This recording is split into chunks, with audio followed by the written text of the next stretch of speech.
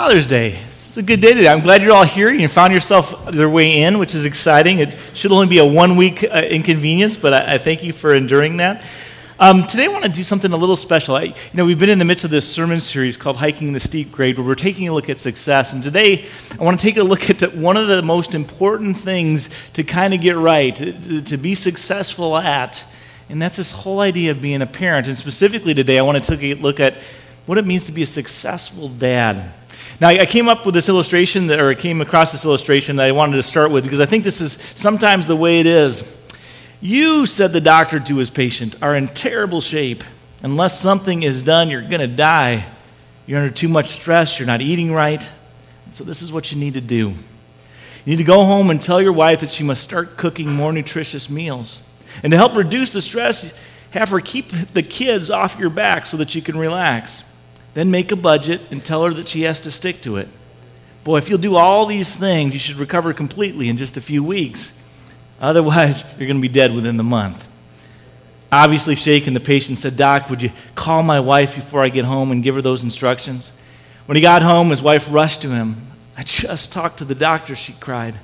Poor man, you only have 30 days left to live. And so I wanted to give some dads some encouragement. As I talk through these things, though, there's going to be some things that I think are hard realities for us as dads, and just parents in general. I think as we go through these things, we're going to see just how amazing God's love for us is and how that can be an encouragement to all of us. But I think one of the first things I want to do is I want to go through and look at some of these truths, some of these realities about the role that God has given to us in being a dad. Okay, and one of the first ones is simply this. Children oftentimes, in fact, I would even go on to say most of the time, follow in the footsteps of their father. I'll explain a little bit more what I mean by that. But study after study just says this, that during the earliest years of a child's life, he or she spends a great deal of time with mom. But the passing years bring change, and father often becomes the example of attitude and action that the child follows. And so, like it or not, the example that the father sets about God, about church, about spiritual things, will make an indelible impression on the child's life. Someone once said this, and I think appropriately, fathers are followed. And so this isn't something you just can pass off to mom to do because she can't do it by himself. The role of the father is unique and special. It's why God said to the fathers, you are to have that spiritual headship. There's a reason why. There's a study that kind of talks about this. And it's a study about this whole idea of keeping kids in the faith throughout their life, right? And so one of the most important things that they found over and over and over, even was kind of replicated again in this youth study that Mike came across, was if you want your kids in the faith for the long term, you've got to get them in church on a regular basis before they leave for college. Does that make sense? You're developing a habit, but you're also creating this relationship, and all sorts of things go into that. Now, we also know that from Scripture that God always preserves and elects. So this study isn't going to be massively encouraging in one respect. But this is what they came across. This starts with the idea that you're in church on a regular basis through your first 18 years of life. The study starts first and foremost by saying if neither parent is there, but they drop off their kids every week for 18 years, grandpa and grandma bring them, a friend brings them, uncle and aunt bring them. They said if that all happens and they're there in church, there's a 9% chance that they'll continue in the faith and continue in church the rest of their life. Then it went ahead and did a study. What if mom brings them? What if mom brings the kids every week for 18 years and gets them in church and puts them in this place where they can hear God's word regularly? The study came back and said that if that happens, 27% of the chance, 1 out of 4, will continue in the faith and continue in church for the long term. Then they did a study on what if the guy brought him? What if dad brings him? And this study was true whether in a single-parent home or in a nuclear family. If dad brings him, it's 80% of the kids will continue in the faith. And it just shows you what a difference the father makes, doesn't it? It's why God gave the spiritual headship to the father to begin with. It is just a reality. And so I'm speaking to the guys now. It matters what we do. It matters what we say and how we implement it and how we show our faith to our kids. It is something that, stuff is caught. It isn't so often taught. But when the Father's doing it, there's incredible power to that. Now, I want to just extend this a little bit. And so one of the best things you can do for your kids is to keep them in church. And if you're a dad, to go with them, okay? Over and over, when I do counseling, it's almost incredible, but at a time in their child's life where they need to be in church, where they need those relationships that they have there, where they need God the most, it's interesting, because of those difficulties or whatever, families will stop going to church during those crucial times. And the kid most needs you to model that you think Jesus is real, right? Most needs to know that you have a relationship with the Lord that matters and that counts. That most needs to know that that's where you go for your source of strength. But over and over, you see families, when they go through hardships with their kids, just bail. During high school years, there's not a worse time to do it. And so it matters. I'm just saying that, number one, the reality that it matters what we do as parents, especially as a dad. Second reality, the best thing that a father can do for his children is to love their mother. Does that make sense? Next to the close and personal relationship that you have with God, God's second top priority for us as husbands, as dads, is to love our wives. That's the way he set it up. And when that goes right, our kids benefit. There's actually studies that have been done, and it develops security, it develops role models, it develops what it means to love. It develops this idea of working through issues and problems and getting to the other side. It shows you so many healthy things. It's an amazing thing. And so Paul's talking to the Ephesian husbands and also to us, and he says, love your wives, just as Christ loved the church and gave himself up for her. Paul says that if there is this kind of love in the family, then the home is amazingly blessed. You know, you look at our culture right now, and I think we struggle with both of these, don't we? As dads in our culture, we struggle amazingly with these. Even sometimes in our Christian culture, I think mom's the one that's the spiritual giant and heading the show, you know, and sometimes the dad gets left behind, or the dad doesn't know where his role is. There's another one, too. A Christian father will arrange to spend time with his children. And no matter how fathers try to escape this idea, the fact remains that ultimately we control our time, and we can actually spend it in most cases just about how we want to. Now, fathers, I can say this without a doubt, then, that being a good father and a good husband is probably the most challenging thing you'll ever have to do in your life. And if you're like most men, even those who have had poor fathers or poor experiences or harmful experiences with their own father growing up, if you have kids, you still want to be a good dad. You saw how not to do it. You saw what you don't want your kids to experience. You desperately want to be a good dad. But to be a good father, you need a good role model. You need somebody to look at and say, oh, that's how you do it. Oh, that's what makes sense. Oh, that's what's good for our kids. And yet in our culture today, you start asking, is there such a thing as a perfect father? I mean, where do you even look? And as you go to God's Word, he says, absolutely there is. And so today, I guess I just want to spend the rest of the time by looking at what can we learn about being a father. And for moms and everybody else, this still applies to us as well, to you guys as well. But what can we learn about being a father by looking at our perfect Father, God in heaven? Because there's things that he teaches us. And when we do that, one of the first things we find or see about God is that he loves his kids. He loves his children. There are many passages in Scriptures that we speak of when we speak about God's love for his children, but one of my favorites is 1 John 4, verse 19. It says this, we love because he first loved us. Now, why do I think that one's so neat? For several reasons. Because it reminds us that God does not wait for us to meet his expectations before he loves us. That he doesn't wait for us to make him proud before he loves us. He doesn't wait until we measure up to his standards before he loves us. It says here that he simply loves us, and then he loves us first. Now, I was trying to think of an example to kind of pull that out, and for me, it was the night when my oldest daughter was born, Katie, and Beth was wiped out, so she was sleeping, and it was like 12 at night, and she had woken up, so I'm comforting her, and I'm looking, it's the first day I was a dad, right, and I'm looking at her, and I'm holding her, and I'm just overwhelmed because I realize that everything in my life has changed.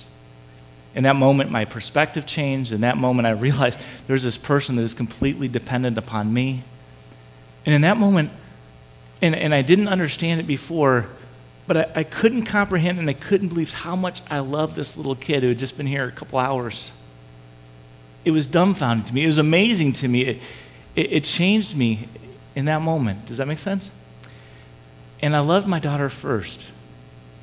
And if you can get that and apply that to God's love for you, you know how complete it is, and you know how much he loves you, and you get that he loved you first. You go to John and you see that he adds to that. He goes on to say how complete and how constant and how unconditional it is, that we can't earn it, that we can't escape it, that we can't erase it. Now, there may be times where he's angry when we disobey.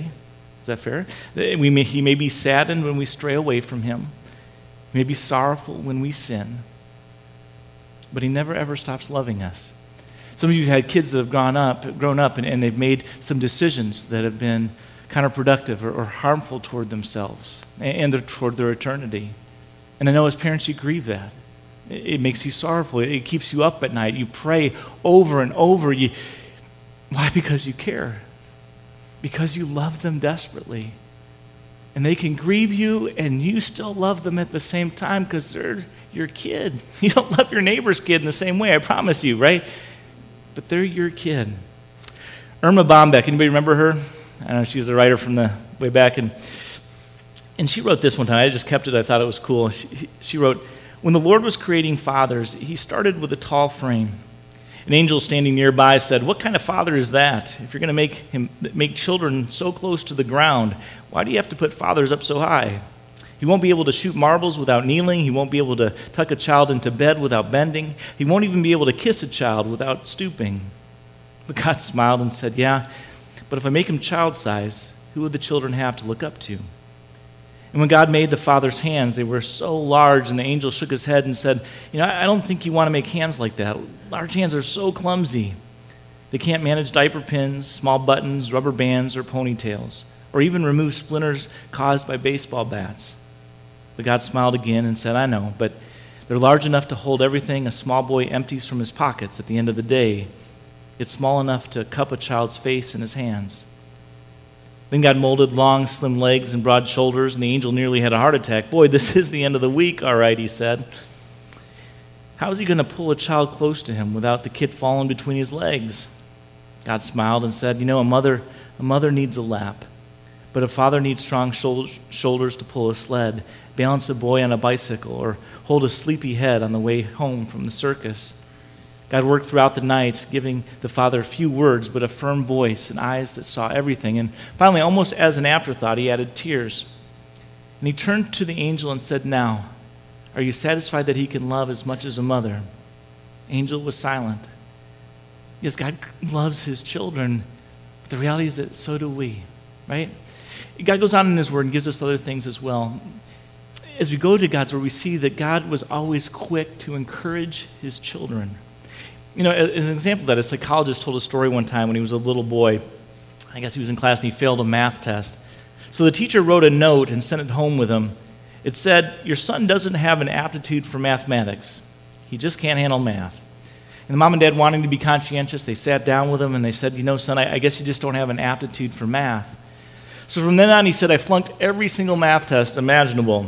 Then one day a teacher put up a problem on the board and asked the class to solve it, but nobody could figure out the answer. I looked up at the problem and suddenly I realized I knew the answer. So I held up my hand and everybody just laughed at me because they knew I couldn't solve it. But I walked up to the blackboard, worked the problem out, and came up with the right answer. He said, it was then that I realized that it wasn't my lack of aptitude at all. It was just that everybody had told me I couldn't do math. And because I believed it, I never even tried. Now contrast that with how God, throughout Scripture, encourages his children. He encouraged Moses at the burning bush, right, to go talk to Pharaoh, the most powerful man in the world, and tell him to let his people go, to deliver this nation of Israel. He encouraged Joshua as Joshua set out to the promised land to conquer all these armies that were bigger and stronger than he. And he said this, and he told him this, I guess, not just with his words, but with his presence and with his assistance. He said, "Have I not commanded you, Joshua? Be strong and courageous. Don't be terrified. Don't be discouraged, for your Lord your God will be with you wherever you go." In other words, I'm here. In other words, God saw what his children could do over and over and over as you go through Scripture. He saw what they could be, and he encouraged them to go out and be all sorts of things. I think sadly today many parents, and I don't care how spiritual or conscientious they may be at times, I think today we're more prone to give messages laced with criticism than we are encouragement. But it's so important to watch our words. The Apostle Paul challenges us. He says this, "Do not let any unwholesome talk come out of your mouths, but only that which is helpful for building others up according to their needs, that it may benefit those who listen." And then God goes on to give us this other one, and it's a big one. I think our society is slowly getting worse and worse at this. But God also disciplines his children. Recently, I heard a story about triplets, 3 young boys who got along really well, right? They saw everything alike. They were loyal to each other. When one of them got in trouble, none of them would tattle on each other. A neighbor was kind of bemused by this, and he asked the dad one day, how do you know which one to discipline when they get in trouble? Because they don't tell on each other. And the dad said, it's just easy. I just send all 3 to bed without supper, and in the morning I spank the one with the black eye. Right? Now, I don't know about that as determining the method for the guilty party, but I do know this, that God says in his word that he is good, and that God is loving, and that God is the perfect Father. It says that his intentions and actions are never evil or unloving. And I know life is hard, and I know life is tough, but you have to understand in God's word it says that he is always looking out for your good. He always desires good for you. Sometimes that's discipline, sometimes that's hard moments, but he desires more than anything for you to be with him one day in heaven. And he walks every step of your journey with you, knowing that you can't do it alone, that you need his strength and his comfort and his power. He disciples his kids. He does not discipline in spite of his goodness. He disciplines because of his goodness. He does not discipline in spite of his love. He disciplines because of his love. In Deuteronomy 8:5 it says, "Know then in your heart that as a man disciplines his son, so the Lord your God disciplines you."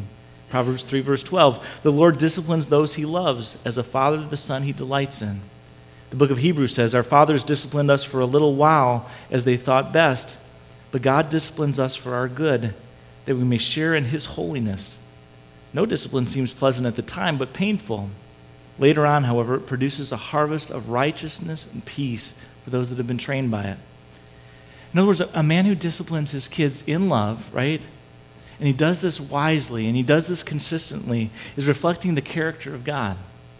We discipline because we love our children, because we don't want them to go the wrong way, because it teaches responsibility, because it teaches that wrong actions can have negative consequences in life. We do it because we love them and we want them to live right. And finally, God goes, in light of all his love and encouragement and discipline, I think we fathers must realize that it is our responsibility to bring our children up in the training and instruction of the Lord. But that's all the way through Scripture, that is God's call to us dads, to model God's love for our children, to teach our kids knowing Jesus, to show them the way to heaven. William James once said this, "The best use of your life is to invest it in that which outlasts it." And so the question becomes then, what is it that's going to last the longest? And the answer to that is this: the things that are going to last the longest are the things that happen in eternity. And that includes you. And then it's going to include your spouse and your kids too. And so what's going to make the difference in your eternity and where you spend it? And where your kids go and where you go?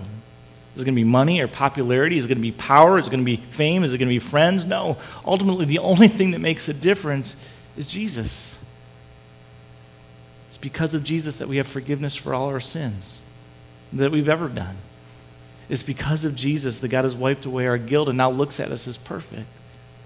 It's because of Jesus that our eternity is secured in heaven, the actually place that we want to go. It's because of Jesus. And so I'll just ask you, what's really important in your life? Doesn't the answer have to be Jesus then? And if you're a dad, doesn't it have to be sharing Jesus with your family? One of my favorite verses is Acts 11, verse 36. It says this, "For when David had served God's purpose in his generation, he died." It doesn't sound like much, but notice this. He served God's purpose, and that's eternal, and he did it in his generation, which is a contemporary setting. He served God's purpose, and that is timeless, but he did it in his generation, which is timely. He took eternal truths, and he communicated them in the language of his day, and we call it the Psalms. He served God's purpose in his generation, and then he died. My prayer is that God can say that, and that your kids and your grandkids can say that about you, that you served God's purpose in your generation, and then you went on to be with the Lord. And my prayer today is that might be true of every one of us. Guys, happy Father's Day. It's an amazing thing, and it's an amazing privilege to be able to raise kids, moms too. But it's a big responsibility, and it's hard at times. My prayer today is that you would keep first things first and show your kids Jesus. And all God's people said, Amen. Let us pray. Father, we are so thankful for our kids, but life is hard, and life gets complicating, and there's so many other things that we have to achieve, and so often we lose sight of what's most important. Father, we forget heaven's the most important, and then we forget that not only do we want to go there, but we want everybody else to go there. And our prayer this morning, though, is simply this: that you'd help give us pause in our life to relook at how we're investing our time, our money, our resources. Father, that you'd help us keep first things first. And for dads, for moms, part of that's got to be each other, and part of that's got to be our kids. And it's not just spending time with them, but it's also showing them you. God, you are so loving and so incredible and so powerful, and you forgive and you strengthen and you give hope. Father, our families need that. Help us be wise enough. Help us have the will and the power, Lord, to show our families just how amazing you are. But Father, strengthen us. We pray that today in the name of Jesus, and all God's people said, Amen.